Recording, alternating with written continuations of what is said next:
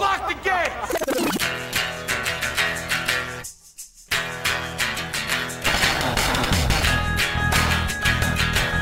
All right, let's do this. How are you, what the fuckers, what the fuck buddies, what the fucking ears, what the fuck nicks?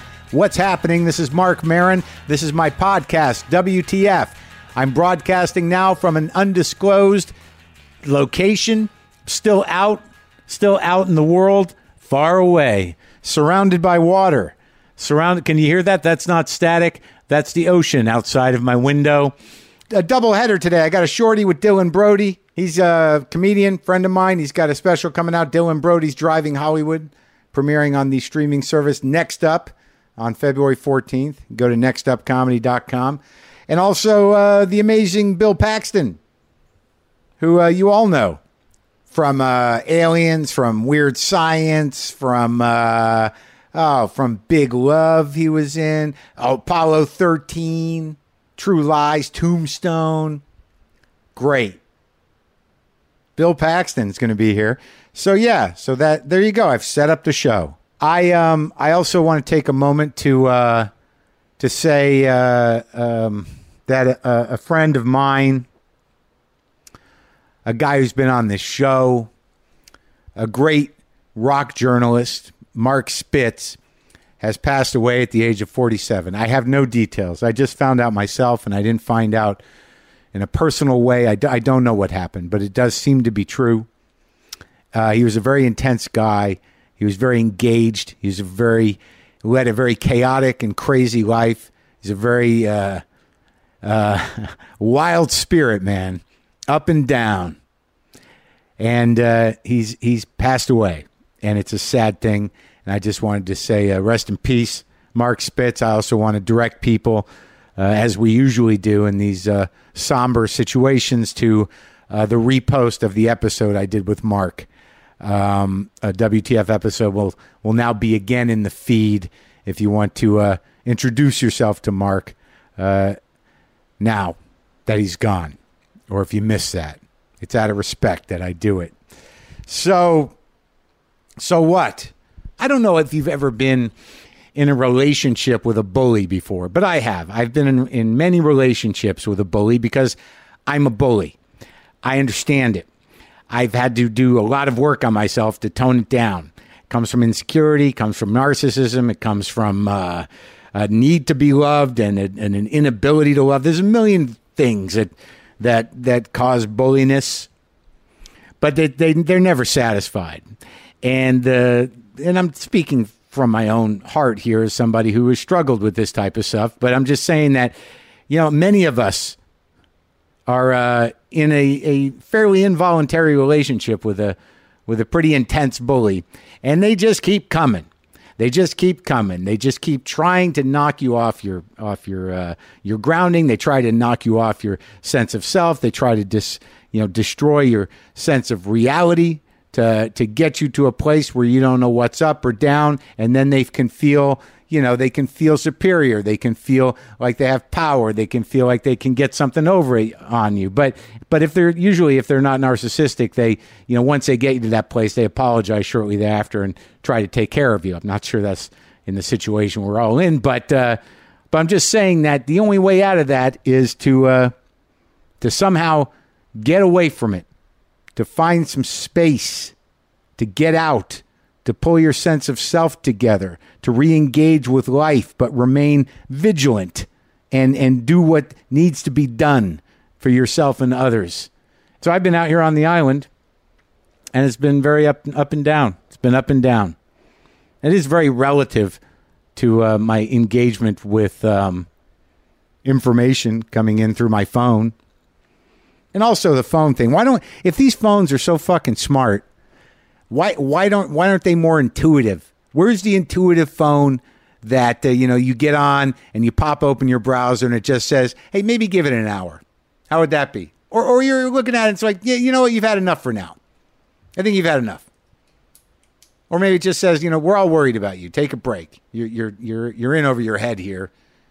We all have to allow ourselves to have lives.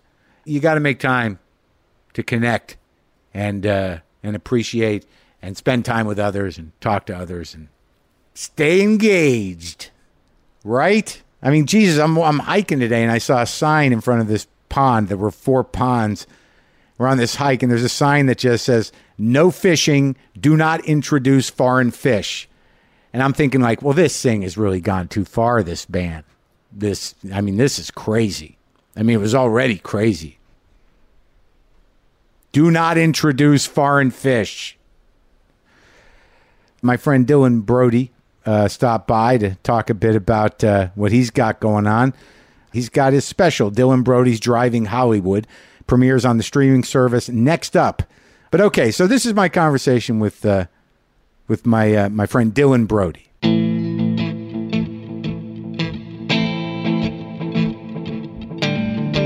Dylan Brody, I haven't seen you in a long time. I think it's been 3 years, 4 years. You seem to be putting a lot of time into your attire. I always put a great deal of time. I know the last time we were here, I think we talked about you once carrying a sword. I did. I carried a sword in college I as a fashion accessory. So you like to make a bold statement. To say the most. Now it's a 3-piece suit, but not a dandy. We're not a dandy. We're sort of a mixture of Old West and professor. British gentleman professor, the lapel jacket. And notice that the phone is on the watch chain. Uh-huh. So you got a plan. I have to always have some affectation going, so that if I'm at a party or at a meeting and feel awkward. You want to make sure you feel the most awkward possible? No, it allows me to feel as though I have chosen who I am in this circumstance. Yeah. And now if I feel awkward, that's their problem.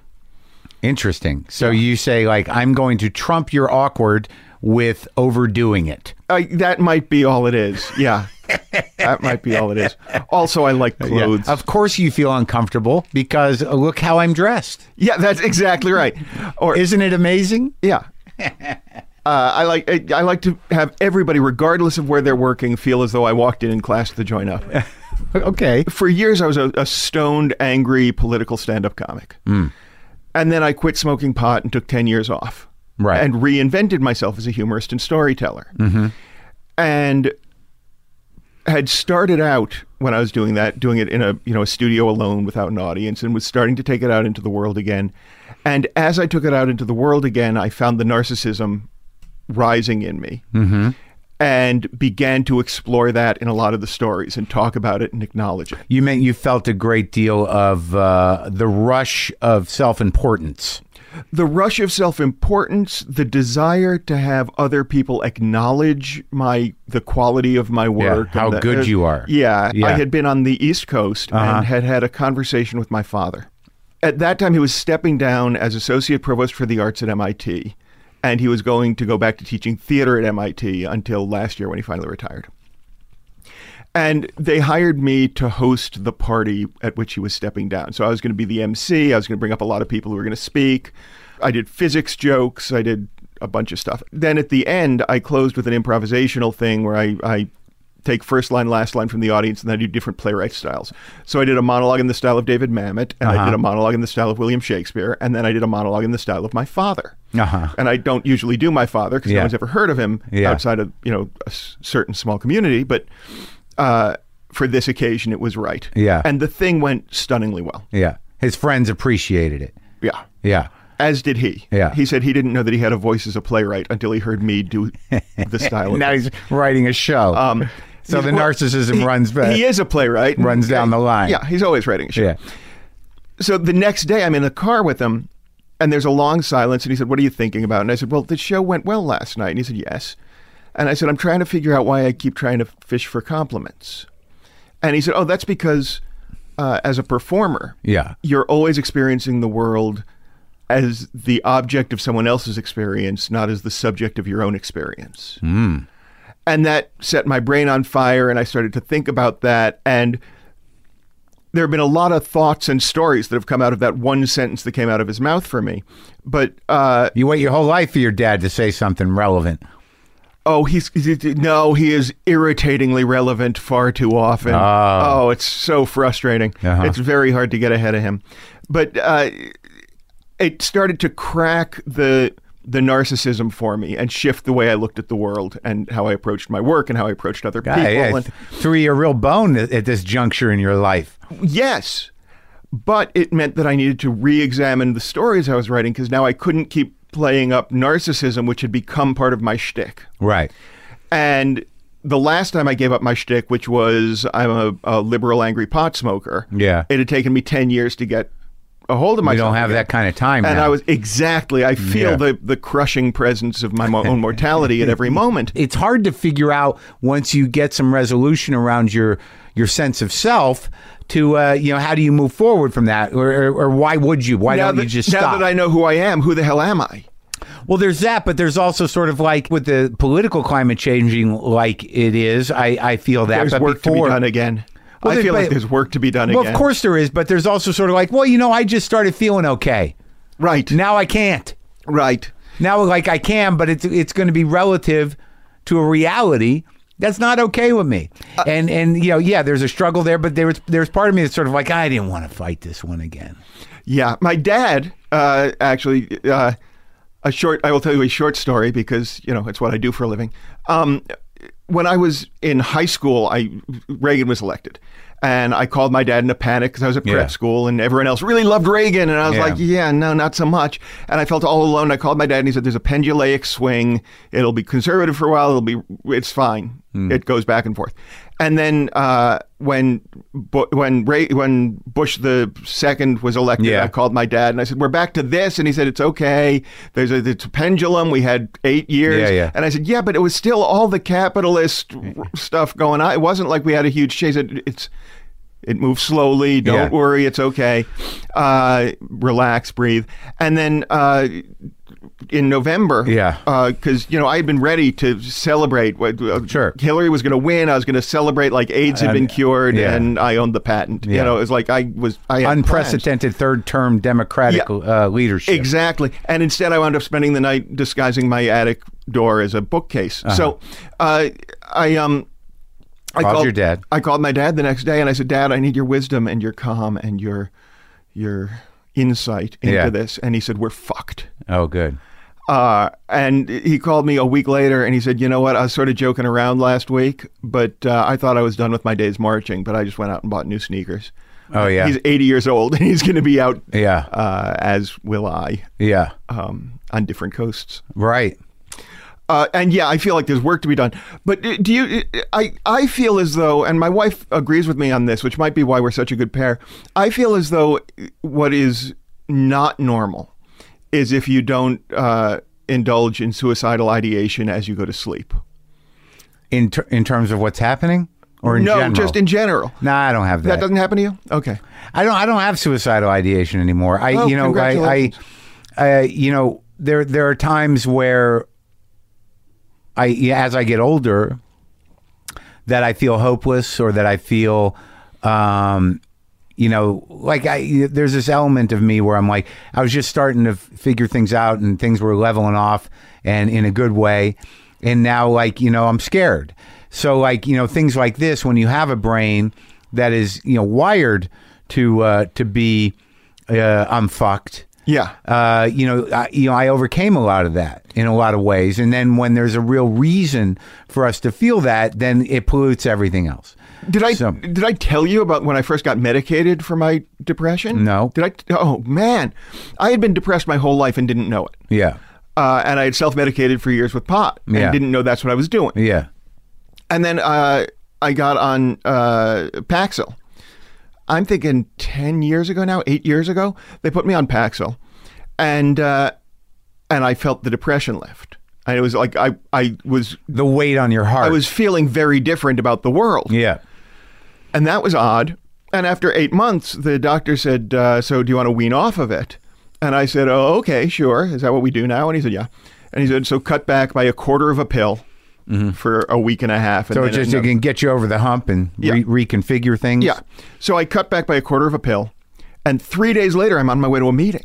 And as I'm driving to the meeting, I'm figuring out all the things I can be pissed off about when I get there. I'm in traffic and I can be pissed off because it took me so goddamn long to get here. And the traffic's not that bad. And I get everywhere early. It doesn't matter. If they make me pay for parking, I'm going to be, and I don't even have a job yet. And I'm going to go to a meeting here and make me pay for parking. They better.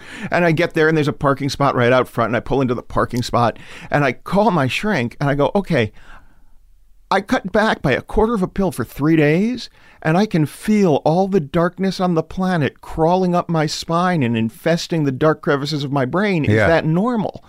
And he said, and this was your first depression ever that we were treating for? Yeah. And I said, no, I've been depressed my whole life. He said, oh, stay on it. Apparently you are supremely attuned to this drug. We found the right one for you. Stay on it. Yeah. And I went back on, and I have been virtually fine since. In terms of chemical depression. In terms of chemical depression. Reasonable depression you have. Yeah, I still have sadness. I still have anger. I still have rage. And I often say that I'm medicated by a strict Orwellian therapist who likes to keep me sedated against political outrage. But that's not true. I still get politically outraged. I know.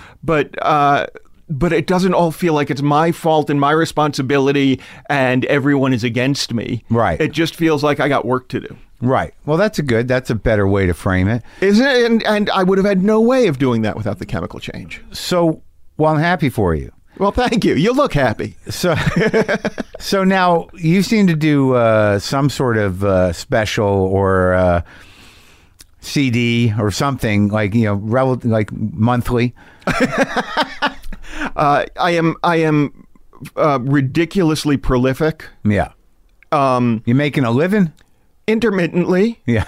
I make an intermittent living. When I'm not making a big living, my wife supports us. Oh, well, married the right person, I guess. She's wonderful. She's incredibly supportive of me and what I do. And one of the things that happened when I quit smoking pot is that I realized I had been using it to make myself stupider. Sure. Well, the difference between thought and action, the distance becomes very vast. Yeah. It's so much easier just to have more chips. Yeah. And I was writing then. I was writing a lot and performing all the time. But I was slowing myself down and slowing down my thought process and my creative process. And once I was off, suddenly I wanted to get all these ideas into the world.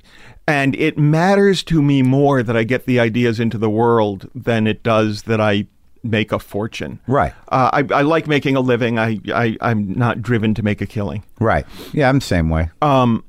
So, and at the same time, there's part of me that really wants the widespread recognition that would come through, NPR or IFC.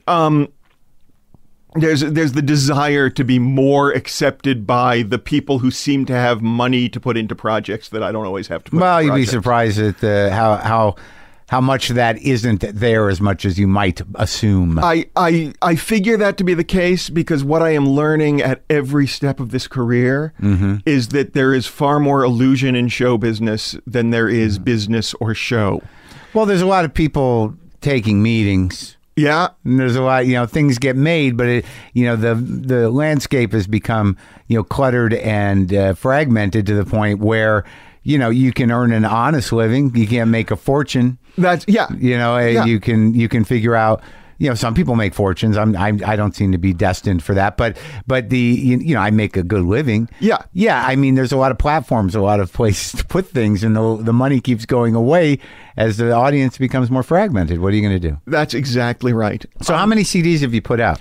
I put out 5 CDs with stand-up records and then 1 over-length audio digital download with Rooftop Comedy. Sure. That one is called Dylan Goes Electric. And those are all audio? Those are all audio. And now last year I shot 3 new specials in one night. We had a full house, 3 shows. I catered it. You cooked? No, I had someone else do it, but I did all the performing and all the writing, so that counts for something. 3 shows, hour long? The first one ran exactly an hour, 61 minutes. That's the one that's coming out next month. The second one ran about 48 minutes, and the third one I think ran 36. I may be getting that wrong. So you had these people sit through 3? Yeah, with breaks in between. They get catering, and I change my clothes. Yeah, huh? And you're going to release all of them as visual. They're all shot. Yeah, multi-camera. with a jib and a balcony and the full thing. Okay. Because they're theatrical and spoken word storytelling as opposed to what I used to do as, shotgun stand-up comedy. Sure. It took me a little while to find the right home for any of them. So now Next Up Comedy out of London is putting out the first one, Dylan Brody's Driving Hollywood. Yeah. And at the same time, Blue Panther Productions out of San Francisco is putting me together with a director. And we're doing it as a fully staged solo show with a set and lighting cues. When's that? That's going to be going on tour in the spring. And this is not the one you recorded. This is It new. is. It's the same material. It's largely the same material in Dylan Brody's Driving Hollywood, but it's reimagined as a fully staged production. Huh. And this is probably the most Spalding Gray I've gotten in my work, this show. It's a little bit dark and funny and revealing and self-loathing. I so enjoy, now that I've learned how to do it, having a silent audience waiting for the next thing is the most beautiful A respectful thing in the world. audience is the best you can ask for. Oh, it makes me so happy. And money. Yeah, just enough to keep the mortgage paid. That's Okay, all I ask for. I'm with you there. Well, it was great talking to you, buddy. Good seeing you. The pleasure is mine. Thank you so much for having me on. I am honored and delighted to be in your garage.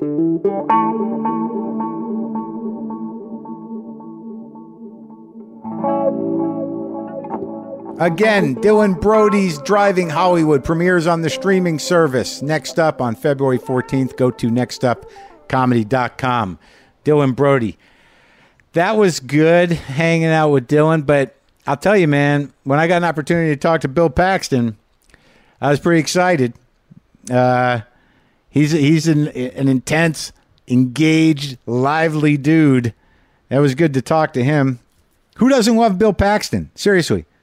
Who among us does not love Bill Paxton? He's on this new CBS show, Training Day, which airs Thursday nights, but you know him from any number of things. Aliens, of course.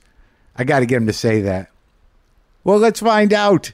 This is me and the amazing Bill Paxton.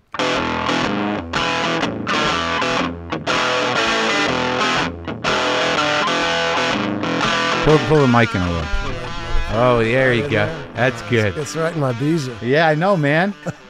It's so funny to talk to you because, like, back in the day when I did a radio show, you got those machines, those 360 machines with sound bites on them.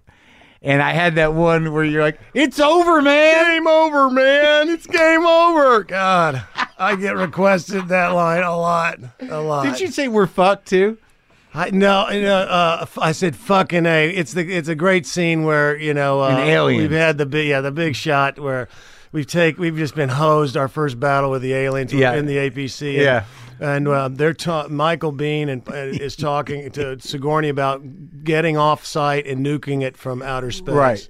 And Paul Reiser's trying to, trying to defend it for the corporation. And I say something like, and Sigourney says something like, it's we'll get into orbit, we'll nuke the site from outer space, and it's the only way to be sure. And I'm like, fucking A, man.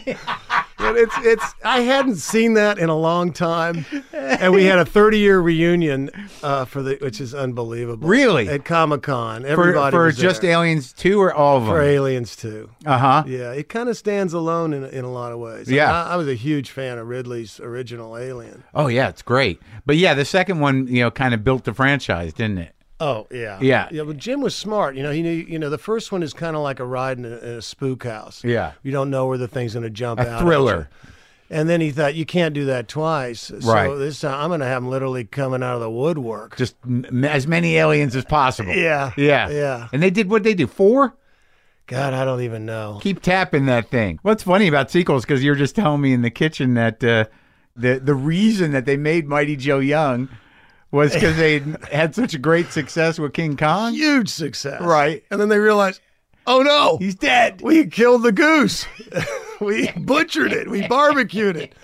So they thought, well, wait a minute. What if we come up with a monkey who's not so big, but still could throw some shit around? Yeah. But you've had quite a fucking career. Had a bizarre career. Dude, you've been in some of the best movies. Kind of one of these zigzag things, up, down, all around. But where'd you grow up? I was born and raised in Fort Worth, Texas. Really? Yeah. Well, I don't know why I say really, like you'd be lying to me. I might as well be. The reason I was born there was because of my grandfather, who I never knew, from Kansas City. Yeah. He read an article about a flamboyant wheeler dealer, a guy who was kind of a William Randolph Hearst character forward, named Eamon Carter. And he was sitting in Kansas City reading the Saturday Evening Post in 1935.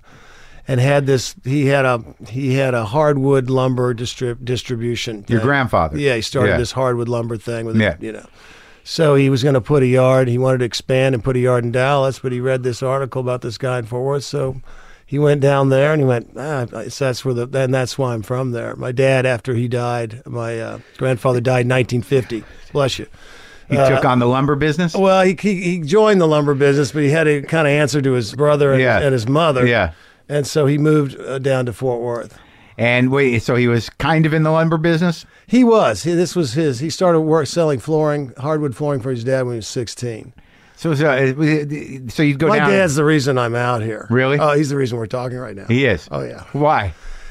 I think he always wanted to be an actor, but he was the kind of guy who, he was very flamboyant, very colorful. Yeah? Big storyteller, raconteur. What kind of colorful? A true raconteur. Yeah. And, he started selling flooring for his dad when he was 16. He was in the war. He was stationed on the Rockefeller Estate outside of New York City. He ended up in Chicago after that because there was a yard down there, working there. Then he met my mom outside of a church, and which he never went to. He said he was a pagan. And not religious folks? Yeah, and then my brother Bob, my older brother, was born in Skokie, and then they moved to Fort Worth.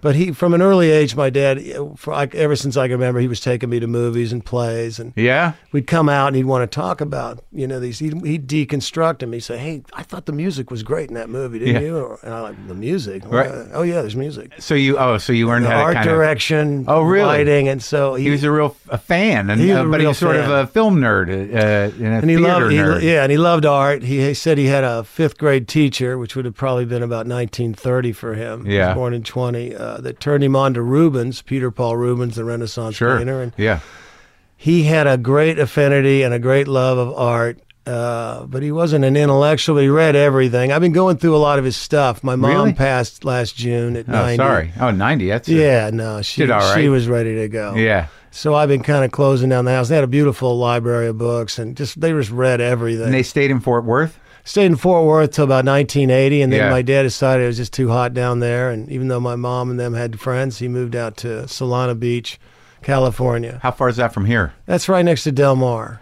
So they were close. Meets the surf. Yeah. So you saw him. Yeah, I saw him a lot. It was great. We were real pals. Anybody that knew me at all knew my dad. We were a package. Yeah, you palled around a lot. Yeah. And he lived to 91. He passed in 2011. I was in Romania doing Hatfield and McCoy's when he passed. That's a great show. That was a great movie, dude. I can't remember if it was a miniseries or a movie. It was a miniseries. I watched the whole thing because that thing had been sort of dealt with before, but you guys kind of killed it. Yeah, kind of was it you and Costner? Eastern Western. Yeah, it was fucking great. I wasn't sure I wanted to do it. I just come out of Big Love, and I thought, I'd kind of played a pretty religious guy, and the way Randall McCoy was written in this, that he was almost kind of a zealot in some ways. And I called Costner up. They set me up so I'd met him in passing over the years. I've kind of met everybody. Right, sure. I've been around so damn long.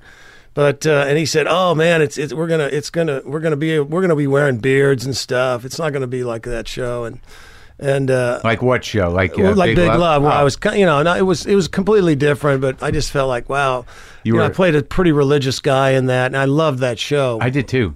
We got to talk about that, but I thought, maybe this is going to be, you want to mix it up a little bit. Oh, you were afraid that you'd be typecast as a zealot? Yeah. So I mean, he said, "Oh man, we're going to be wearing beards, and we're going to Romania." And I went, "What?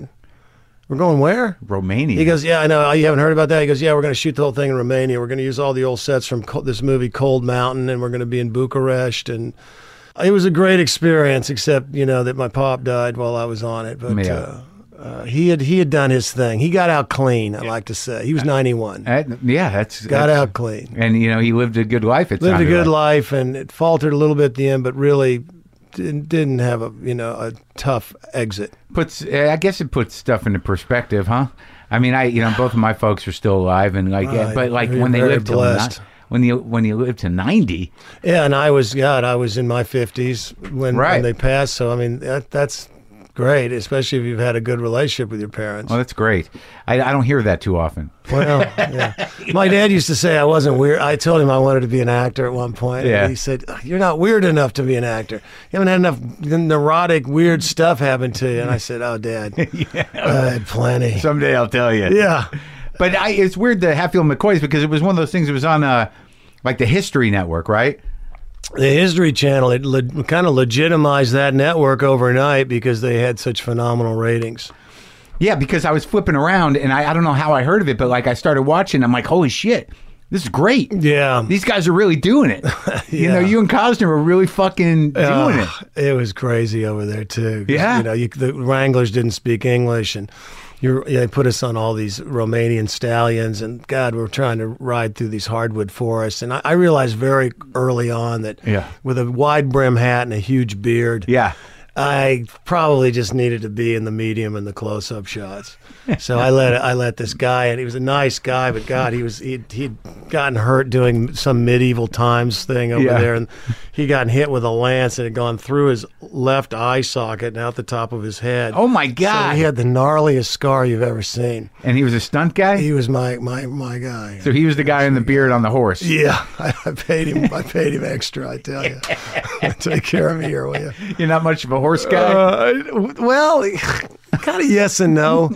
I got to go to a horseback riding camp when I was a kid, and I did a lot of rodeo. And back in those days, I was up in Wyoming. Real rodeo? You rode the well, bucking, I didn't do. They didn't let you do that, but a little they roping. Let you, a little roping, a little. They had a little horse race, had a 1/4-mile track, and that was fun. It was like I guess maybe it's not quite like riding a bike because every horse is different. I tell you, there's nothing more exciting than being in a horse race. Yeah. But you want to be out front, because if you're not, it's amazing how many dirt clods are hitting you in the face. It's just, you can't hardly see it. It's like being in a maelstrom of dirt. And but it's cool nowadays because of insurance and all. They would never let your kids out there riding horses full gallop on a horse track. They just never like to do it. Well, I mean, unless you've grown up in that kind of life. Yeah. Right. Yeah.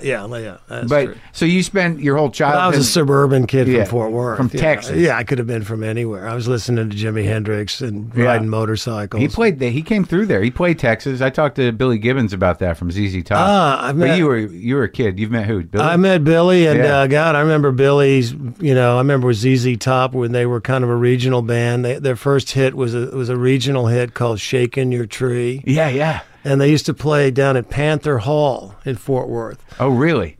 They used to call Fort Worth Panther City because, I guess, legendary. They were Panthers living there at some point. Did you go see him? Went to see him. I remember they opened for Edgar and Johnny Winter. Oh my God! They were amazing. They both did their own songs. Oh, and they played together. It's so weird because they're so different, man. Oh, like Johnny's straight up blues, hard rock, and Edgar's like this keyboard, almost prog rock shit.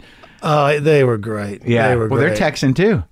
They were Texan. They grew up playing on a local Dallas TV show where they were playing country. So it was ZZ Top and the Winter Brothers. Yeah, and Blood Rock opened too. I don't know who Blood Rock is. They had one hit. It was called DOA. Uh-huh. We were flying low and hit something in the air, and I remember. That was them. Yeah. There were a lot of car accidents growing up in Texas, even though you have complete wide open spaces. Sure. There were the most horrendous, fatalistic car accidents growing up. I remember going to funerals of friends and stuff. Just because it's like everybody had those big fast cars, and when you have the open highway, you just want to drive fast. GTX. Yeah. So you're just growing up in Texas. Growing up in Texas. One older brother. Got an older brother, and I got a younger sister, younger brother. It's for you. Yeah. Everybody's all right. Everybody's hanging in there. Yeah. You know. And when did the interest in acting come? Were you like athletic guy? Did you?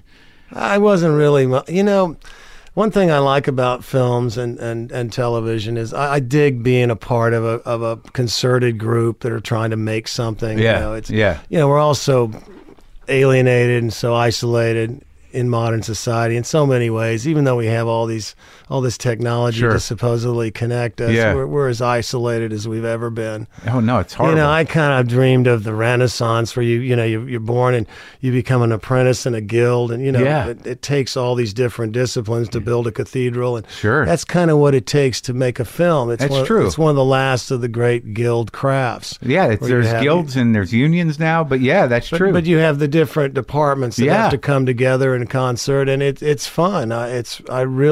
So I wasn't an athlete. But I always envied that team thing. The team and the camaraderie. Because when I went to Catholic school, and then my dad got a wild hair up his ass when I was in 7th grade.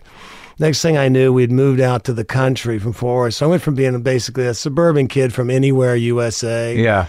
To this, I was living in the Last Picture Show, this Baptist community about how old were you? 30 miles. I was 13, but it was kind of wild because those country girls were a lot wilder than the suburban girls. Yeah, and you were like new meat, fresh meat. But I wasn't a football player, and it was all about playing football and stuff. So I felt a little isolated. Also, when I was that age, I got a weird ailment.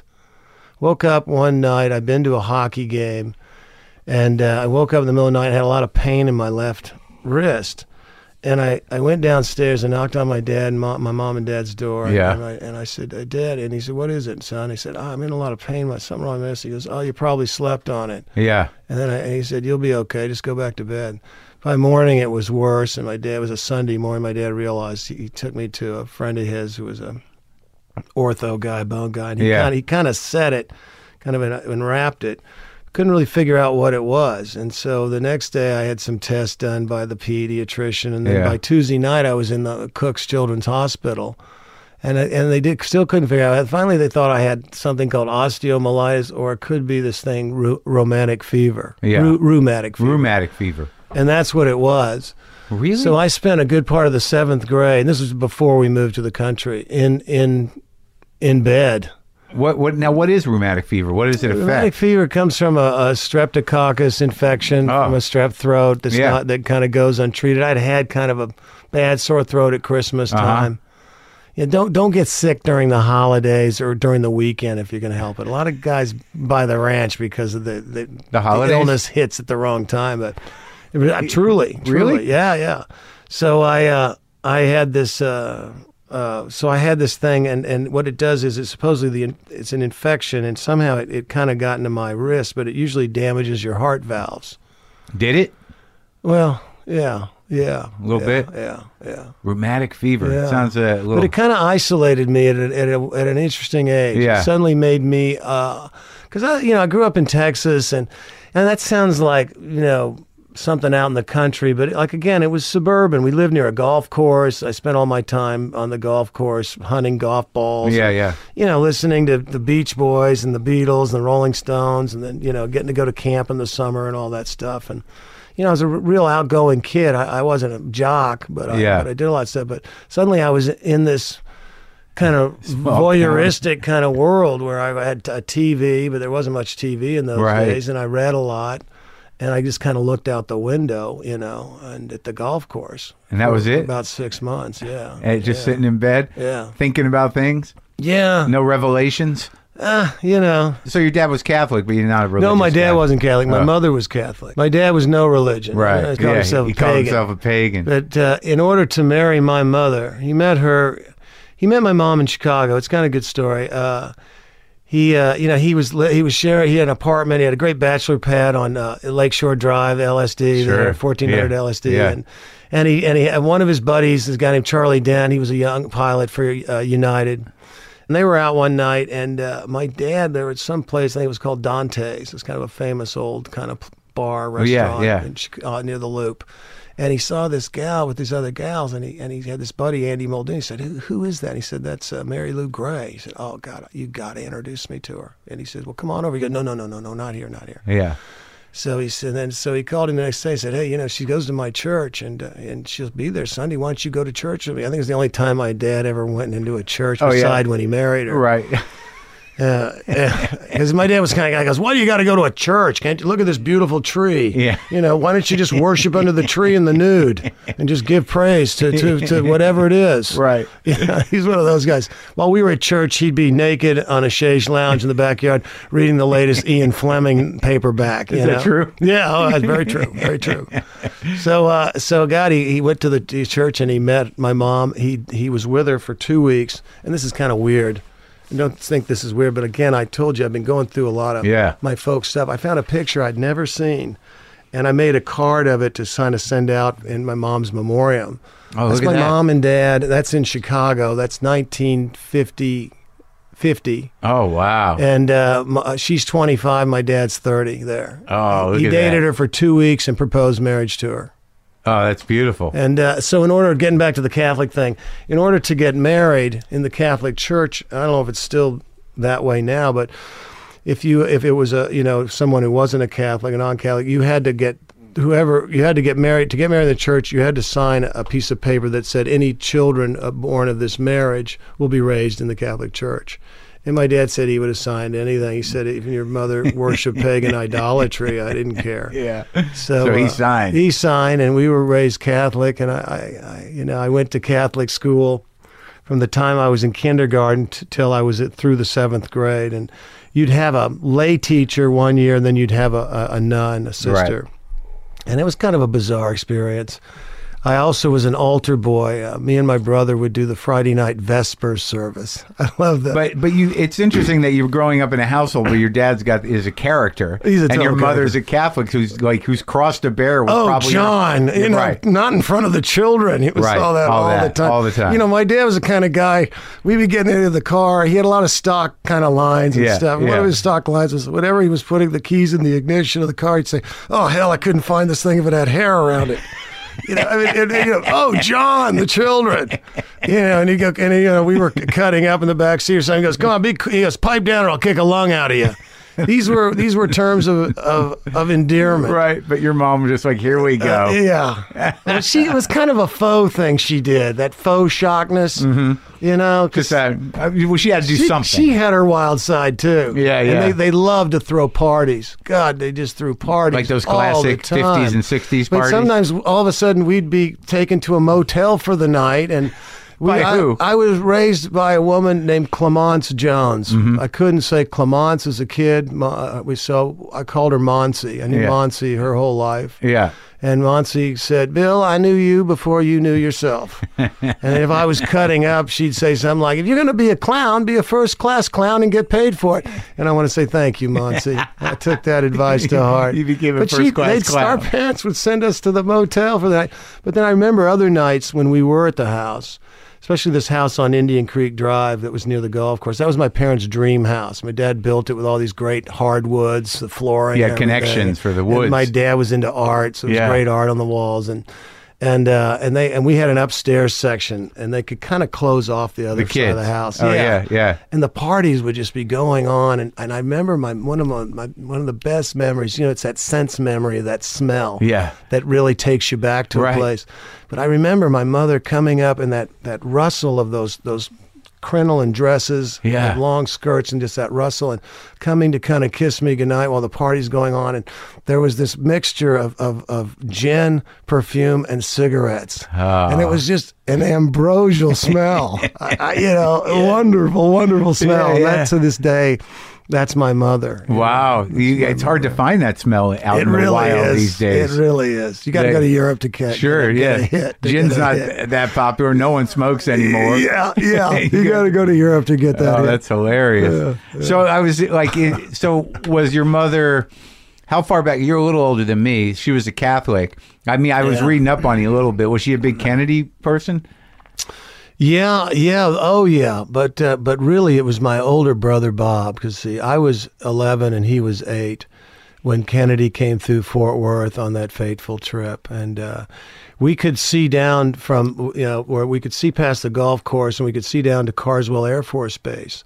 And my brother had gotten a telescope. Yeah. And we looked down, and we saw Air Force One with the presidential seal on it. And my dad came up, and it was about, we were just about to go to bed. Yeah. And it was later in the night, and we had gotten to kind of stay up. And my dad said, you guys want to, we'll go watch the motorcade drive by. So so I literally had my pajamas on. I put a robe on. I had my slippers on. My brother and I, we got my dad's Jetstar Oldsmobile. We drove down to Roaring Springs Road and parked, and there the whole motorcade went by. And it was late. It was like 11 o'clock at night, which was really late for me at 8 years old. Right after they landed, kind of thing? So before right after the day. They'd had a long day. I know a lot about this story. I became obsessed with it, like many Americans, many people of the world. With the JFK assassination? Yeah, really. Yeah, I developed a huge project for Tom Hanks' company a few years ago about it. But the next morning, my brother got my dad up and said, knocked on the door and said, you promised you'd take us to see the president. Yeah. And my dad looked out the window, and it was kind of a rainy morning. And then my dad said, and he thought, I liked Kennedy, but I thought the idea of taking these kids into a crowd in the rain was going to be a complete pain in the ass. Right. And then my brother used the two words that kills it, every deal with a parent. You promised. Uh-huh. So he said, get your brother dressed. And 10 minutes later, we're driving down to Dallas? No, downtown Fort Worth. They spent their last night in Fort Worth, the Hotel Texas. Yeah. And a crowd of about 4,000 people gathered in the parking lot in front of the Hotel Texas. And there was I found out later, it was just a flatbed truck. They'd put bunting on. They put a lectern with the presidential seal. And we were probably there for about 20, 30 minutes. And here comes the president. Here comes, there's Johnson, there's Connolly, there's Yarborough. This is 4 hours before it's all going to go down. And Kennedy was really up that morning, and it was something about seeing him in color. Yeah. And he's in a blue suit, and his hair was red, and God, he looked great. And he was very jocular. He kind of kidded the crowd. He said, "I'm sorry, Jackie's not down here to greet you good people. She takes a little longer to get ready in the morning. Of course, she looks a hell of a lot better." And, right. There was like an electricity in the crowd. Sure. And my dad was taking turns putting me and my brother up on his shoulders. And even though I wasn't too far, we weren't too far away. Yeah. There was a little kind of an orchestra pit where they'd put the, police block, those sawhorses around for the Secret Service, the police, and the media, the newsreels guys. And we were not far behind the crowd. And there were two black guys standing next to my dad and me and my brother in the crowd, and they saw my dad's dilemma. He was kind of trying to put my brother up, my Bob and me, and he said, "We'll take those boys." So for most of the speech, I was on a stranger's shoulders. Yeah. It was kind of a great moment, and I just remembered it. And they found me in a newsreel. Oh, really? Yeah, a few years ago. It's kind of a crazy picture, and because I'm up above the crowd. And, I got this, my dad had us just get, we had crew cuts and stuff back in those days. It was easy. Didn't get as much head lice at school if you had the crew cut. Right. One of those deals. So you went home after that, and then I went back to school. But we got to go to the Toddle House, which was the highlight of our existence at the time. It was one of these great waffle pancake houses. Yeah. It was kind of like a diner, Rockefeller's diner. Or, I guess in New York, they used to have the ones called Schraffs. Yeah, sure. A gag like that. Yeah.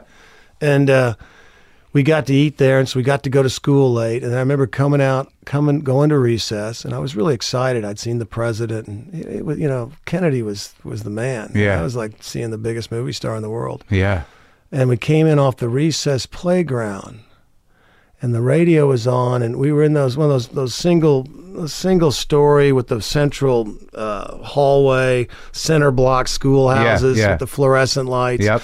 And we went in. I was in the third grade, Sister Annette, I remember, and all the lights were off. We were told to put our heads down on the desk, and the radio was on, and it was announced that Kennedy had succumbed to this assassin's bullet, and the nuns were all crying, and it was just unbelievable. And I couldn't believe it. I was 8.5, and I was just like, I just saw him. That's not right. That can't be, and all this stuff. And I remember that night, my brother was so distraught. My 11-year-old brother. He's my oldest brother, and always was a sensitive guy. Yeah. And I remember he came and got in my bed with me that night. We had our own rooms. Yeah. We had shared rooms up to that point, but we were living in this dream house of my parents.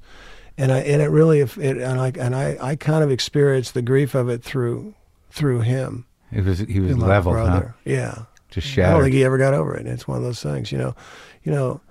That was if Kennedy was your man, he was to a whole generation. The youth looked up to him.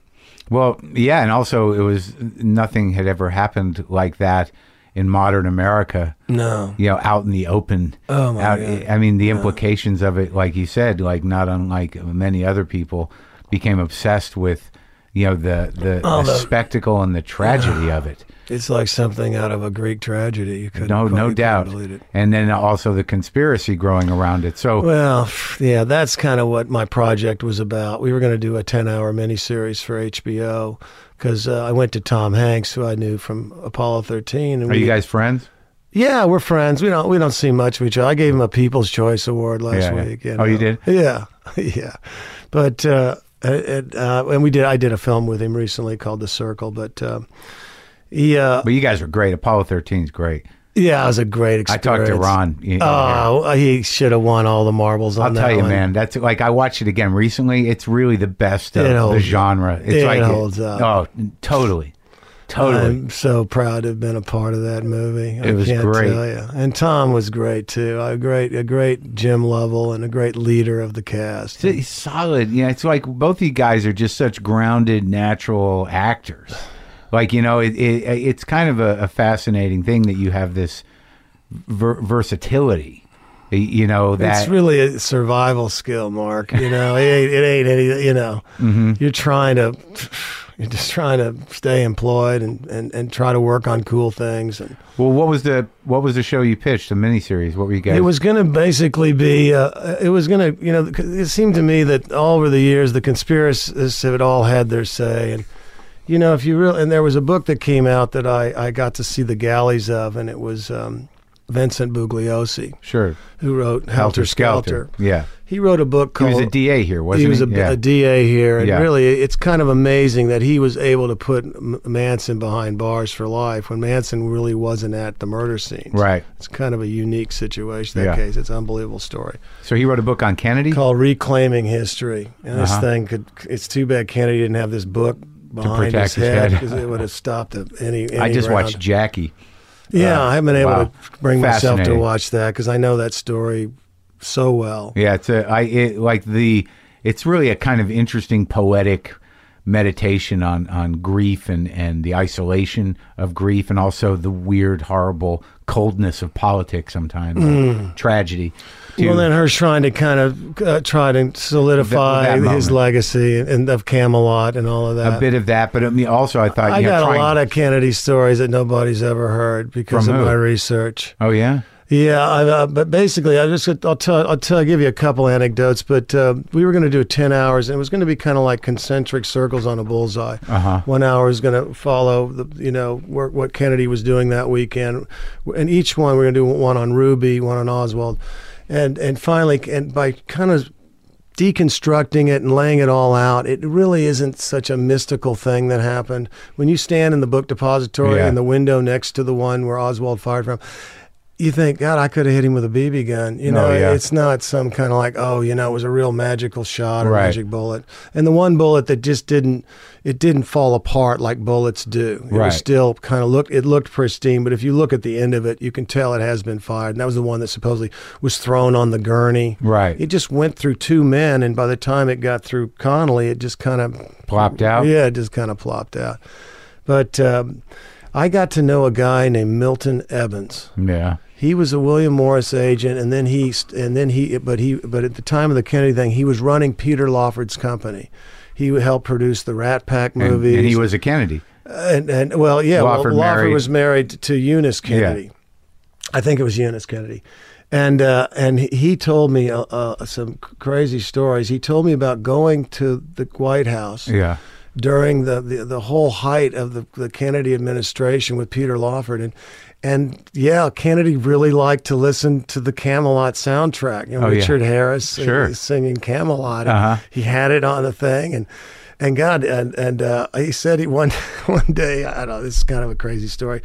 He said he went down to take a swim, and there were 2 Secret Service guys standing by the pool.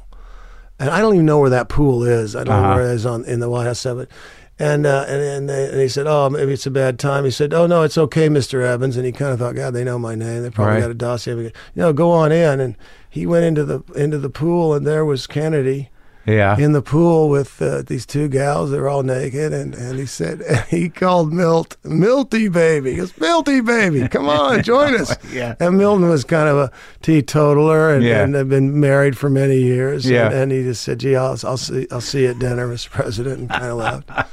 And there's that side of Kennedy. Yeah, and then God, he remembered seeing him.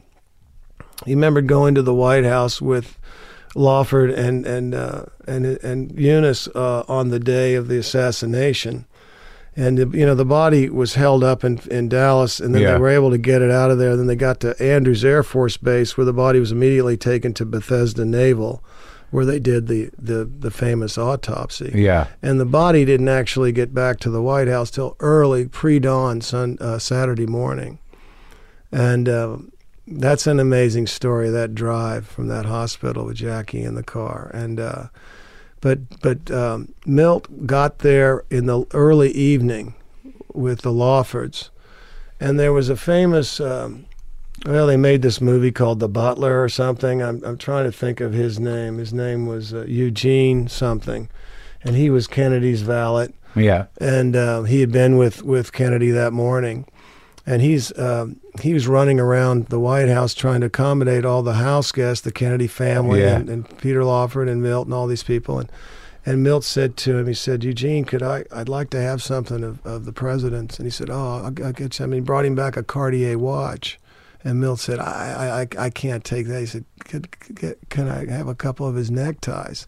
Milt I held these neckties, kind of amazing. But he told me this story that's never really been documented, about the Kennedys having a wake in the dining room of the White House. The family on the Saturday night that Milt was present at. Yeah. And there they are. And it was almost like, he said, it was almost like a cocktail party was going on. An Irish wake. An Irish wake. Everybody was getting completely hammered. Yeah. Except Rose Kennedy, who sat there very stoic. Yeah. The mother with a drink in her hand. But she said at one point somebody took off took off Ethel's Kennedy's wig and put it on Milt. Milt was a balding guy, and everybody said, "Look at Milt!" And everybody started laughing. And Milt just said it was the most surreal thing he had ever witnessed. There's another guy named Siegenthal, who was a Secret Service guy, who kind of substantiated the story. And he said it was as if Jack and Jackie had retired early from the party. Oh my God! The weirdest damn thing. That sounds pretty weird. And now, was that part of your show?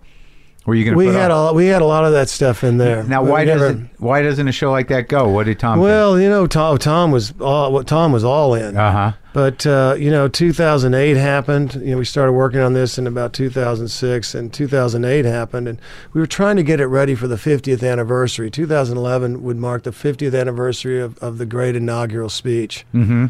When inaugural speeches were really something to be inspired by, and then it was going to be 2013 was going to be the 50th. Yeah. That's a significant anniversary of a historical event. We thought, let's have something ready to go. And Tom's company had built a reputation doing these long form dramatizations of American history, Earth to the Moon, boy. But the budget, it was at a time after 2008 where everybody pulled back, and I think HBO was kind of getting out of the miniseries business. Little did they know that they had started something that was about to grow with Netflix and all these 10-hour series. Yeah. And it's too bad we didn't get to do it. Yeah. We didn't get to do it. Well, when did you come to Los Angeles? And when did you actually start acting? I came to Los Angeles when I was 18 years old. Yeah. What year was that? That was the January of 1974. And oh my God, that's like the heyday. I went to my dad and I said, Crazy "Who town. do you know in Hollywood?" and he said, Jesus, I should have taken you to more business meetings. But he had taken me to movies and plays and, art. And so I was, I gravitated. And my dad wanted to be an actor. And what's funny is he became an actor after he retired. Yeah. He was in 6 movies. Sam Raimi put him in 6 of his films. Really? Yeah. Actually, more than that. Walter Hill put him in Last Man Standing. He's the old Undertaker in that. And Bruce Willis keeps giving him business because he keeps killing people. And he had a great kind of renaissance. I think it kind of kept him alive to 91 because he had something to do. How did he get most people just die off because they get retired. They got nothing to do. So he did this because they all knew him from you. Yeah, kind of. But he kind of had to get in there and take classes and stuff. He did? Yeah. Oh, yeah. What age? At 70. And all these young kids, they wanted to do scenes with him where they needed a patriarchal figure or something. So he's at the Beverly Hills Playhouse. That's hilarious. He calls me up one day and says, I'm getting out of the lumber business. I've been in the lumber business 50 years and shit, I can't sit around and play golf or, watch the hair grow out of my nose. So he goes, why don't I thinking about getting into your game? I go, getting into my game? What the hell are you talking about? He goes, yeah, I'm thinking about doing that acting thing. And I'm like, Dad, God, you're going into the golden years. You don't do this to yourself. It's a tough life. What had you done? I don't care if you're successful or not. It's still a tough life. You made some movies, though. You were a guy, right? Yeah. Oh, yeah. This is about 25 years ago. I had a pretty good career going at that time. I don't know what happened since then. But, come on. Yeah, come on. Yeah. And so... I said, if you're gonna really do this, you gotta take classes. He signed up at the Beverly Hills Playhouse and took classes. But I came out here. He had a friend.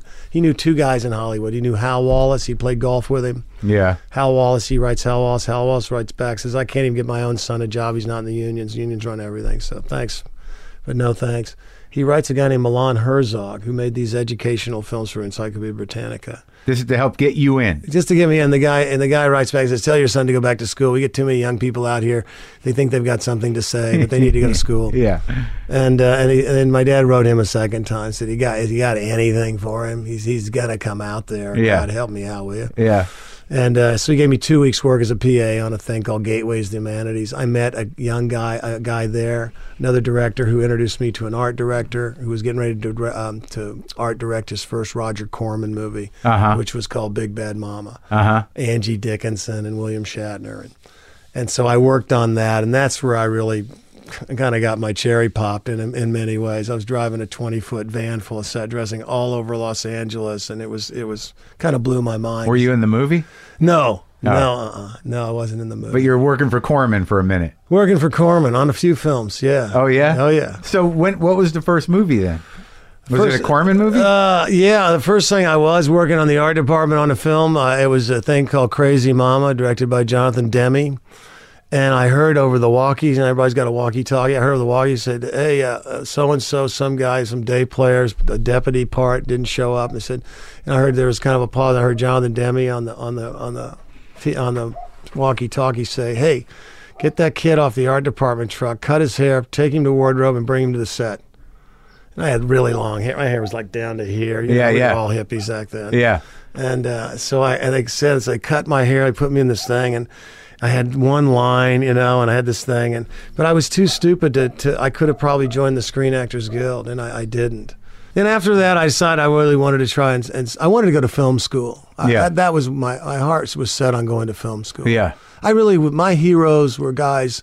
My dad had turned me on to all kinds of. He showed me foreign films. He got me into like Chaplin and Keaton. Keaton particularly spoke to me. I've just been a huge devotee of Keaton ever since I first laid eyes on him. And so, but I was into this idea, and then I came up with guys like, going to see movies, but guys like Clint Eastwood and Warren Beatty. Sure. He made Bonnie and Clyde, and Robert Redford was making his own movies. Paul Newman. When you got here, that Steve was happening, McQueen. right? These guys, well, they had been happening. Right. Been happening. So you came out in 74. Yeah, but it had been happening from the late 60s. Yeah. Right.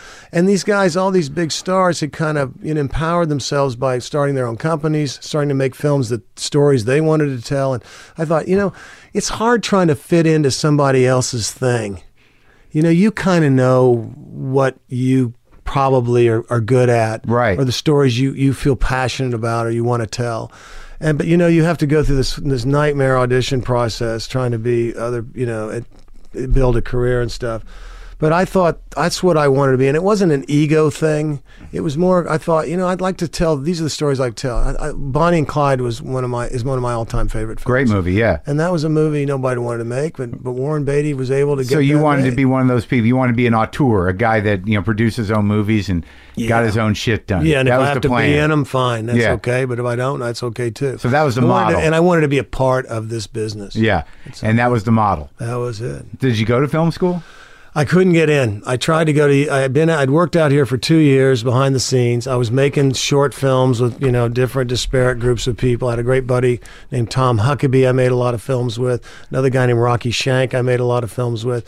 I try to go to SC and UCLA. I have these crappy SAT scores that that are haunting me from some test I had to take at 8 o'clock in the morning on a Saturday when in high school. I was completely hungover. Yeah, and it's like, guys, I've studied, I've worked in film, and I want to come and learn from you.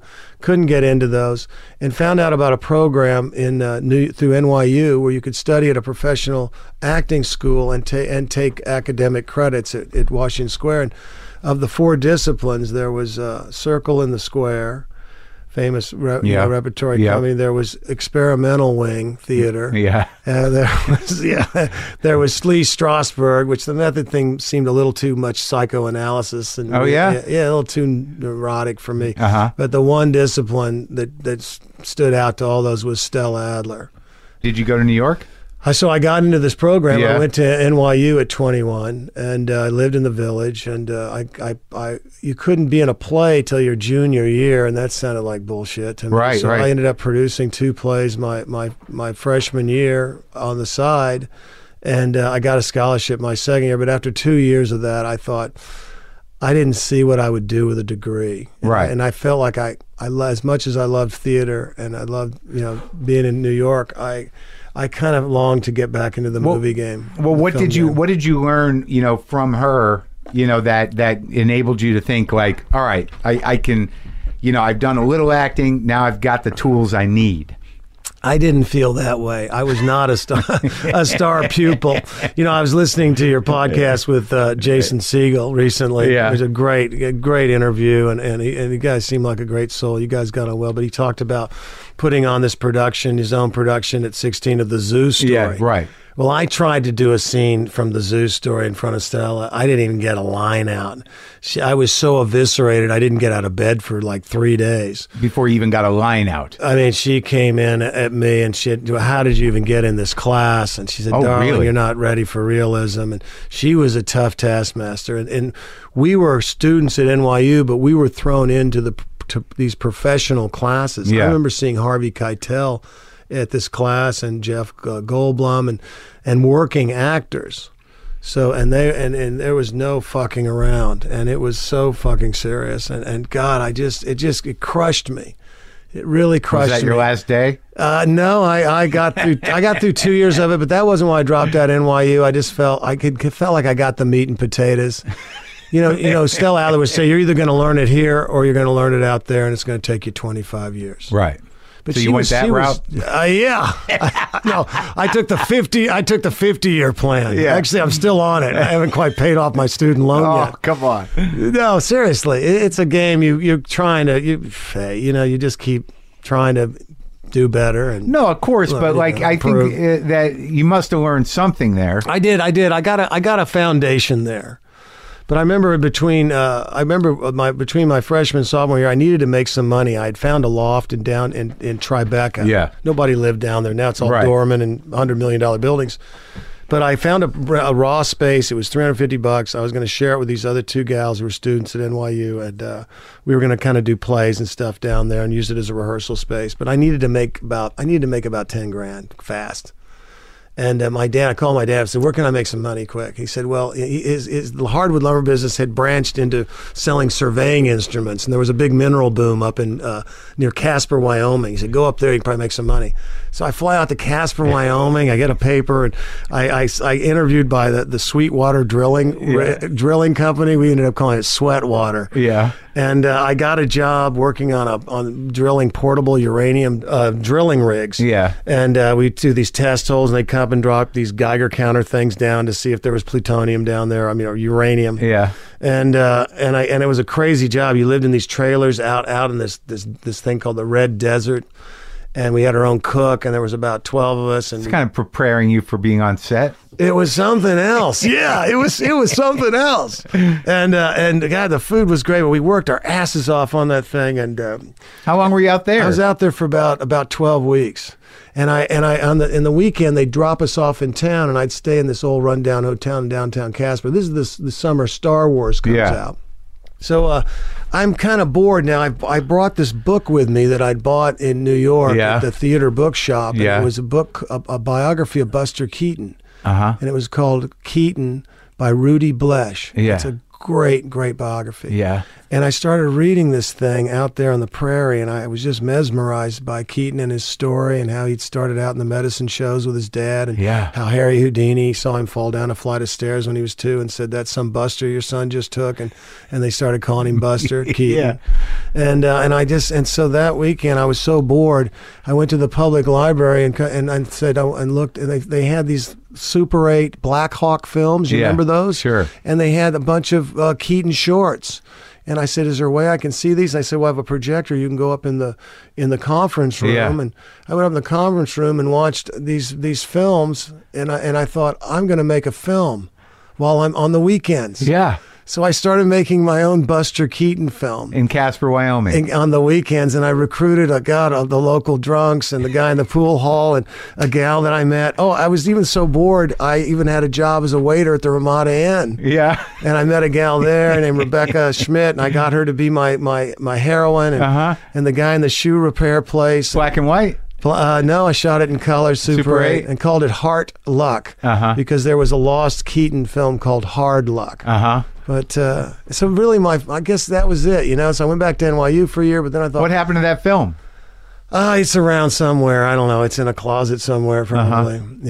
But I sent it back to all the people. I wasn't able to go myself, but I had it copied, and they had it was in the middle of winter in Casper, Wyoming, and they had a get together, and all these disparate people that I'd kind of pulled together in the town. Oh, really? They went to the screening? They had a little screening there, and I thought that was really cool. That's what I love about filmmaking. Again, it goes back to that ensemble. You said something too on one of your interviews about, we're all kind of in this. You got to stay out of that weird mind trap, that place where you're isolated and you're in that. It's just that.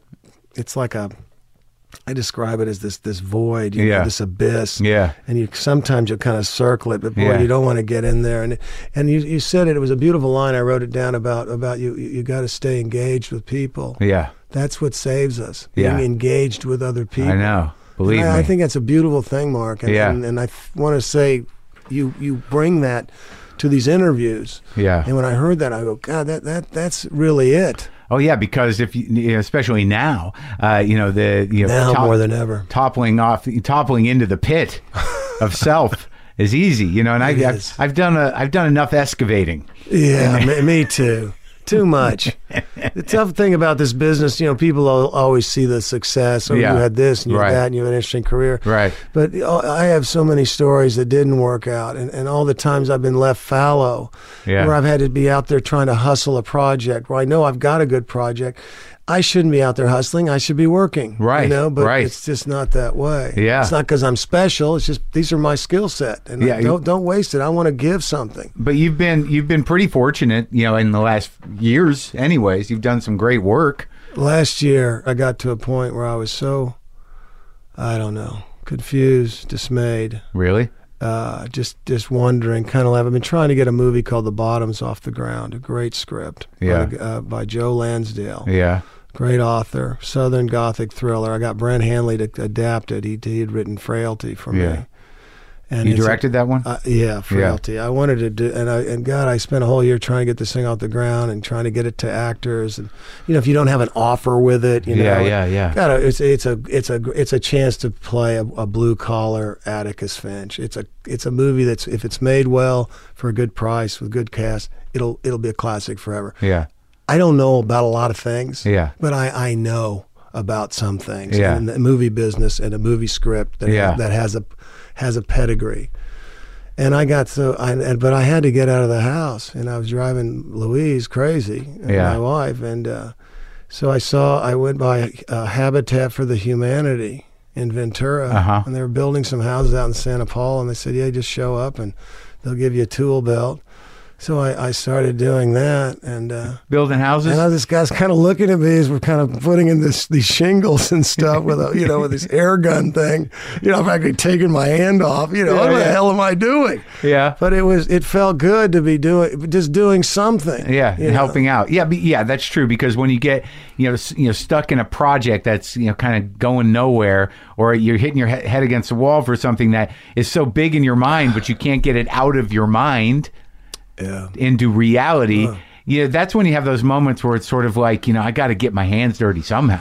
But I don't know anything else. I know. What I do for a living takes 100 people to make the machine go round and to make the film. Right. So it's But so I mean, that happened during like downtime from acting.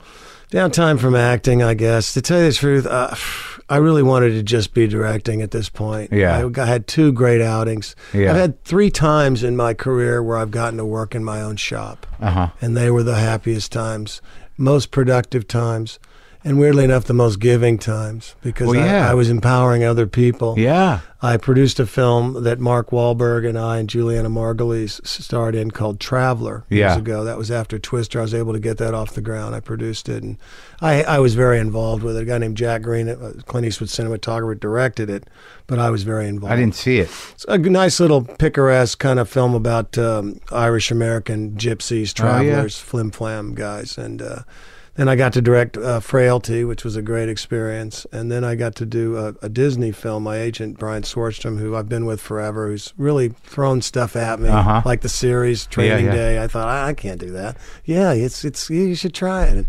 And weirdly enough, it's been a fun experience. Because again, I'm engaged. God, just keep me, and God, keep me engaged. Yeah. But I did the Places. Places. I did the greatest game ever played for Walt Disney.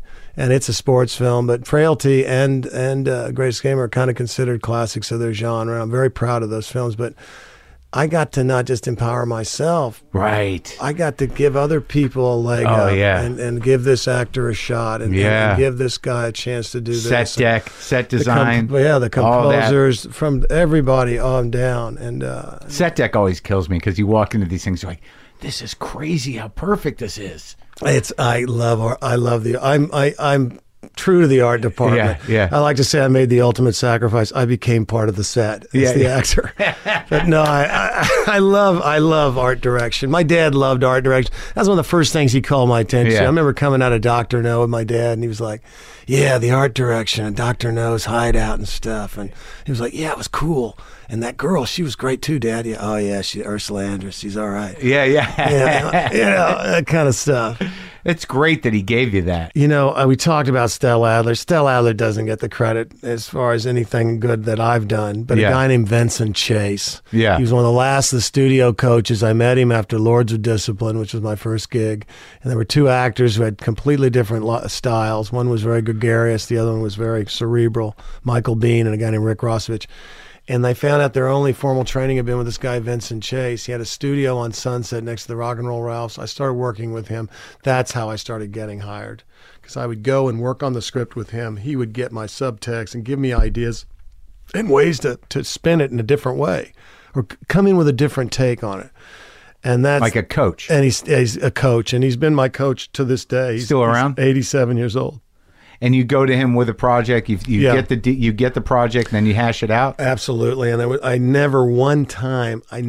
not even once did I ever leave after seeing him and talking about a project that I didn't go, God, I'm glad I took that time, because I gleaned an insight. I should do that if I go back to this show next year. Look, acting is kind of like boxing. Yeah. And you're going into the ring, and you don't know, and if you got a guy in your corner going, okay, this guy's is a body puncher. Yeah. You want to tire him out. You want to just dance around him. You want to just stick and jab or whatever that is. Yeah. I'm not a boxer. Well, that was a funny thing. I talked to Ethan Hawke, and he said before he did Training Day, he watched a bunch of Denzel Washington movies like you watch game films. Oh yeah. Well, I could see doing that. Yeah, like it's like this guy, he's big. Well, let me tell you, that's like getting thrown into the polar bear cage, and they put raw hamburger all over you, because there's certain actors that can they'll just play with you, like a cat and a mouse. I mean, and just maul you just constantly. Does that happen to you? I went toe to toe with Denzel. You did? My biggest scene in the movie, I had 2 guns. I have to shoot on my first day. Yeah. So damn, I'm chugging a bottle of red wine in my trailer. Yeah. Or I'm going in there. Yeah. But it worked out okay. I was ready. Yeah. I was ready. So what was your what was the big, because it looks like, I'm looking at your filmography, like you did a lot of little bits here and there. I know you got to ask me about one film. Which one? The one that to this day, if I do 1,000 movies, will be at the top of my obituary. What is it? Weird Science. It's weird because you're one of these guys where you look at the filmography and you're like, oh yeah, oh shit, right. Oh fuck, that's right. Oh god, it's the story of my life. No, but it's not bad. You're a character. It's not bad. I never had that. Tombstone was like, I thought Tombstone's great. It's a great movie. I got to be with Sam Elliott and Kurt Russell and Val Kilmer. Yeah, Val Kilmer's Doc Holliday was great. Oh, he killed it. He's a great actor and a great guy. When you got here in the 70s, I mean, was it a party? Was it like, what was it like just, going down Sunset Strip? Like, that's the thing about the mid-70s that always kills me, is that, like, it was such a more intimate business. All the big stars were, like, hanging out at Dantana's or somewhere. Yeah, but I was on the outside looking in. I came out here, But it must have been a party. Not for me. Oh, shit. Not for me. All right. I'm going down Hollywood Boulevard on a bus. Down to Wilcox and Fountain, where I had this job on this Encyclopedia Britannica thing for 2 weeks. Yeah. And I'm sitting next to a transvestite, which is kind of blowing my mind because I'm from Texas, and God, watching Deliverance completely traumatized me. Me too. Squeal like a pig, indeed. Good Lord. I didn't remember how graphic it was because oh my God, my grandparents brought me by accident. Oh, to that movie. That's a real accident. Yeah, and and then like when I saw it recently, I'm like, holy shit, it's a lot more graphic than I thought. It's so disturbing. Oh no and shit. Ned Beatty, talk about a brave performance. Oh, no kidding. And the way he's so shamed after that happens, and he can't even look at the rest of them, and they're all kind of saying it's okay. And no, it's never going to be okay again. But I'm going down Hollywood Boulevard in this bus, and I'm looking around, and at those days, God, Hollywood Boulevard was so run down. And, they've been trying to gentrify it for years, but 74, going down this thing, and I'm thinking, God, I missed this place by 50 years. Yeah, because I was really into the old Hollywood. Last night I'm watching Turner Classic Movies. I'm watching Miracle in the Rain, and I'm just sobbing watching Jane Wyman. Right. And I guess I've always been more into the history of the town and the golden age and things like that. And I always felt like I missed it. But so Weird Science, that was your you consider that your big break? Yeah, there was a couple of anecdotes I wanted to. I was thinking of them on the way over here that I think you would appreciate. What? That was a big supporting role, and I had to audition my ass off. Mike Fenton was the head of casting at Universal at the time, and John Hughes was the man. Yeah. I remember I think he had Hitchcock's Old Bungalow on the lot, and they were having the auditions initially not there, but then as I got the callbacks, I got to go in and read, and he sat in on the readings. And I started throwing in stuff. Again, my dad being the old salesman, the road guy that he had been. Yeah. My dad, he would come back with all kinds of expressions and things. And so I thought I had learned enough from the audition process that, look, yeah, if you're doing a Tennessee Williams play, you're not going to change the wording. Right. Or Shakespeare or Arthur Miller. But in a screenplay, it really is a blueprint thing. Yeah. And it's malleable. And in the audition. You just want to everybody's going to say the same lines. So why not say it a different way? Or do something. Make them look up. Yeah. I built a time bomb one time. A briefcase bomb, and took it into an audition. For what? Just to get their attention. For what? Some crappy pilot I did. What was the angle? Like, I'm going to blow us up? Well, the guy's supposed to be a terrorist. He didn't have any lines, but he's always kind of making stuff. Yeah. And I did the one line. They said, "Thank you very much." I said, "I'm not finished yet." Then I opened up the briefcase, and it just started saying, "Oh, the military taught me everything I know about explosives." And then I get the call from this. I had a horrible agent at the time, just real B grade agent. He says, "Don't ever pull a stunt like that again." And there was a pause, and he went, "You start work on Tuesday." You got it. But I had all these auditions for Weird Science, and I just threw all these crazy things in there, like. Some of my most famous lines from that movie are lines my dad would tell me, like, I have this line where I see Michael Hall and Alon Mitchell Smith. They're all drunk, and I go up to him and I say to him, I said, "Hey, how about a nice greasy pork sandwich served in a dirty ashtray?" And people love that. And that was something my dad would say to me and my brother. On Saturday morning, if he thought, or Sunday morning, we were hungover from being, in high school, from being at a beer bust, out near a campfire out in the middle of nowhere in Aledo, Texas. He'd like to go, "God, hey, Bill, hey man, Billy, it looked like you're not feeling too good. Looking kind of green. Hey, I got just the thing." And he had this. I guess there was a sardonic nature to my father. He loved real kind of gallows humor. He loved kind of a Dickensian kind of I don't know, weirdness. And so I threw that stuff in the audition. I get the job. And then I started developing the character, but a lot of this stuff came from these really weird camps that I went to with my dad. My dad would send my brother, Bob, and I to these camps. We went to 2 camps. One was in Cape Cod, Massachusetts. Started going there. It was an 8-week camp. I went there when I was 8 years old. Wow. It was the summer of '63. It's a long time to be away. But I had my brother there, and I loved it. I had the best time there. But these camps all had these weird rites of passage. They're all kind of cruel. The upper class, the upper campers, it would kind of hazing. Kind of hazing thing. We had this thing at this other camp. It was called the Rough Ride, and you had to go on the Rough Ride. And it was for the younger campers. But if it was your first year at the camp, even if you were coming in as an upper camper, or even if you were a first-year counselor, you had to go on the Rough Ride. And I'd heard legendary stories about the Rough Ride. And it was a ride that started at midday, and then it went to the night. And it had a legend because these guys would ride through at the camp completely covered in mud, yelling, and it just looked like they'd been on a hell ride. At the end of the day, they'd ring a bell. We'd all come up to the main lodge, and they'd ride by. So we go out on this camp. These guys would come. These counselors, everybody was really nice. The counselors are nice. But when the Rough Ride, they'd read these lists at the lunch hour. There were about 5 Rough Rides. You didn't know which one you were going to be on. And all of a sudden, these counselors, nice guys, they come in with kind of war paint on, and just kind of a pissed off expression on their face. I think we're going to read the candidates for today's Rough Ride. And when you hear your name, you stand up and you say, "Ready to ride, sir." So they call out your name, Marc Maron or Bill Paxton.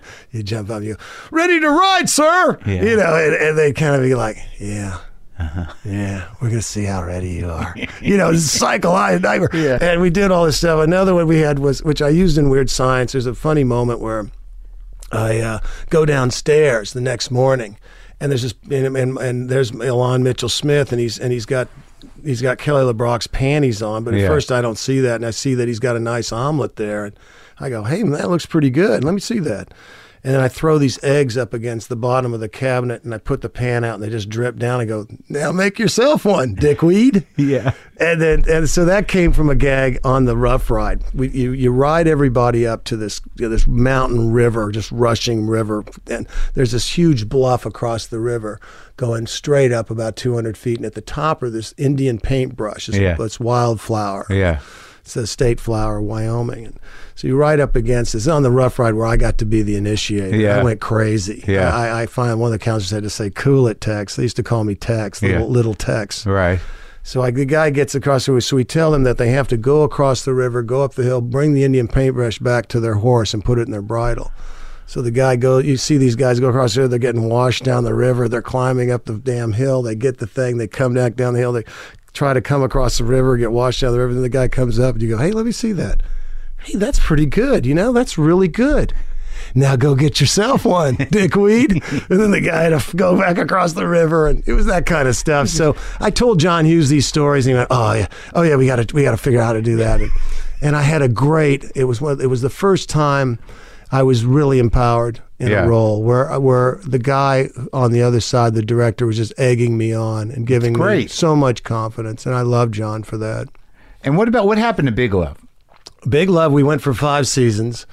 I think we kind of told our story. Yeah. That was not planned to be more. Marc Olson and Will Sheffer, the guys who they made the show. Now, when you got into that, they kind of felt like they told their story. I mean, it had gone kind of its distance. How much research? How obsessed did you get with Mormonism? It's great when you get a specific task as an actor to learn a profession or to learn a culture or to learn history. Because it's fun. The book that kind of really was the primer for me was the book by John Krakauer called Under the Banner of Heaven. And in that story, there's a kind of a gruesome contemporary story. But what I do remember being completely absorbed and captivated and fascinated with was the history of Joseph Smith, how this whole thing started, how he dug up the golden tablets and how he started this religion, and then how Brigham Young continued it after Joseph Smith was assassinated. And how these people wanted to do their own thing so badly, they went as far into the wilderness as they could, so where nobody would bother them.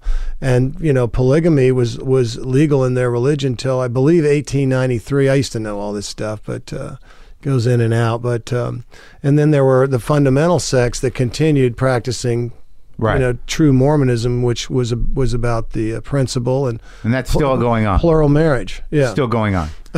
Still going on. You bet. So, because I thought that was the interesting part about your character is that you came from that. Yeah.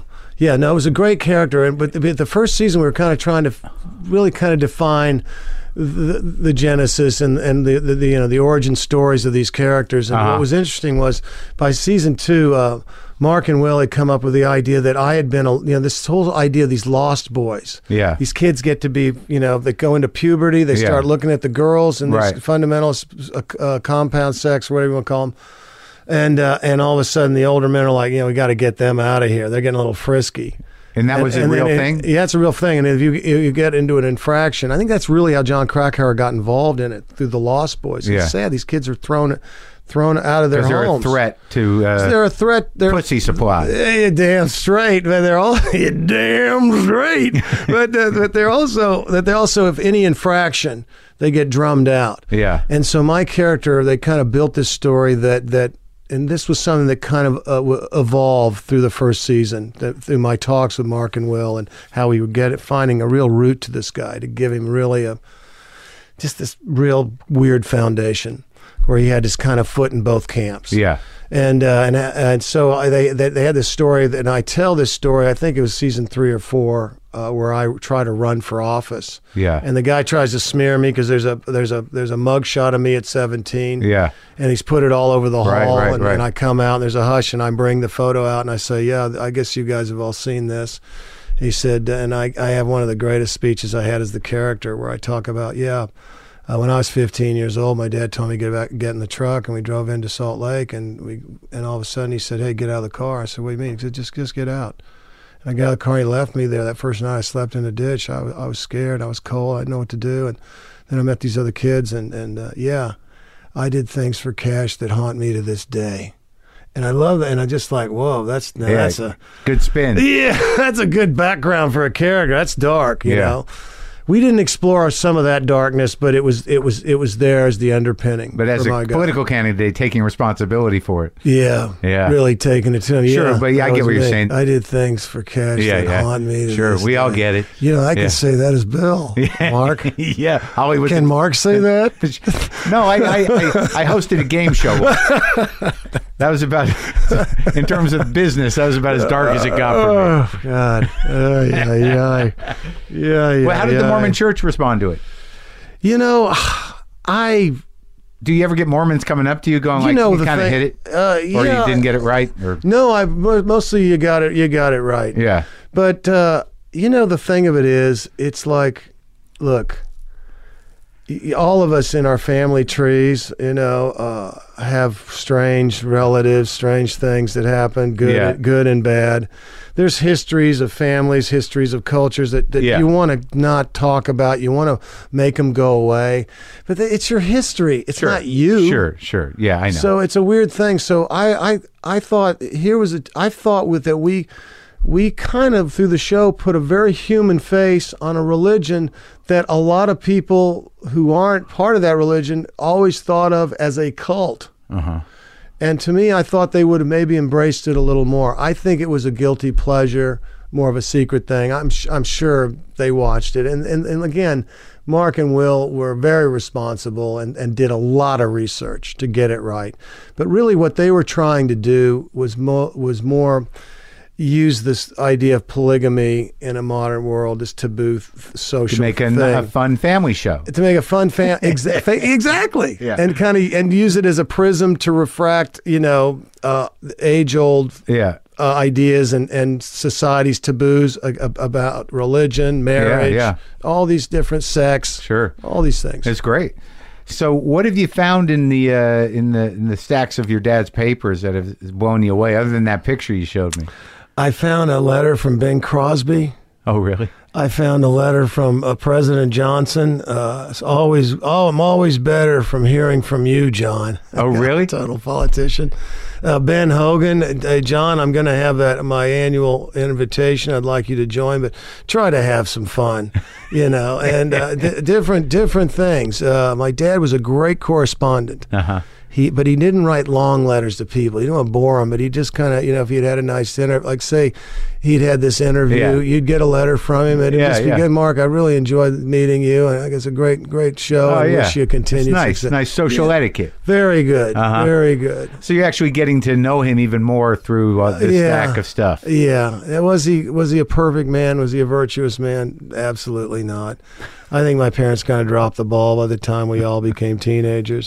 What do you mean? But they just seemed like they kind of checked out. I felt like I'm seeing things that I feel could have been handled a little better, Sure. But again, like if your parents are kind of gods to you as a child. Oh no, I know. And when they live a long time, eventually you get to that point where the statute of limitations on telling your kids things somehow runs out in their head, either because of age or other things, and they tell you shit and you're like, I need to know that, really? I didn't need to hear that. I really didn't need to know that. I didn't want to know that part about you. Exactly. Yeah. Hey, got to give a shout out to two guys that worked with you. Yes, sir. One's an actor. Yeah. MC Gainey. Oh, great. He said he loved working on the show. Great. You work with him? Yeah, we worked on a few things together. He's a great guy. We did Club Dread together. We had a great time. But he was so happy to be, he said something funny. He's a big admirer of yours, Marc. Yeah, like when he had to hold a baby. He said, like, this is the first time in a movie, I think, where I've held a baby and I wasn't, like, going to kill it for something. or eat it, or barbecue it. Yeah. And I think Ron Perlman was with him, and they ran a bookstore or something. He said it was kind of the climatic episode. Yeah. And a stand-up, Dean Del Rey, old friend of mine. Oh, yeah. Dino. Yeah. Dean Del Rey. Oh, yeah. Yeah, he loves you, man. Oh, great. And I had a great time talking to you. Was it okay for you? Oh, buddy, it was great. Worked out? Really fun. Thanks man. So much. Yep. Cheers.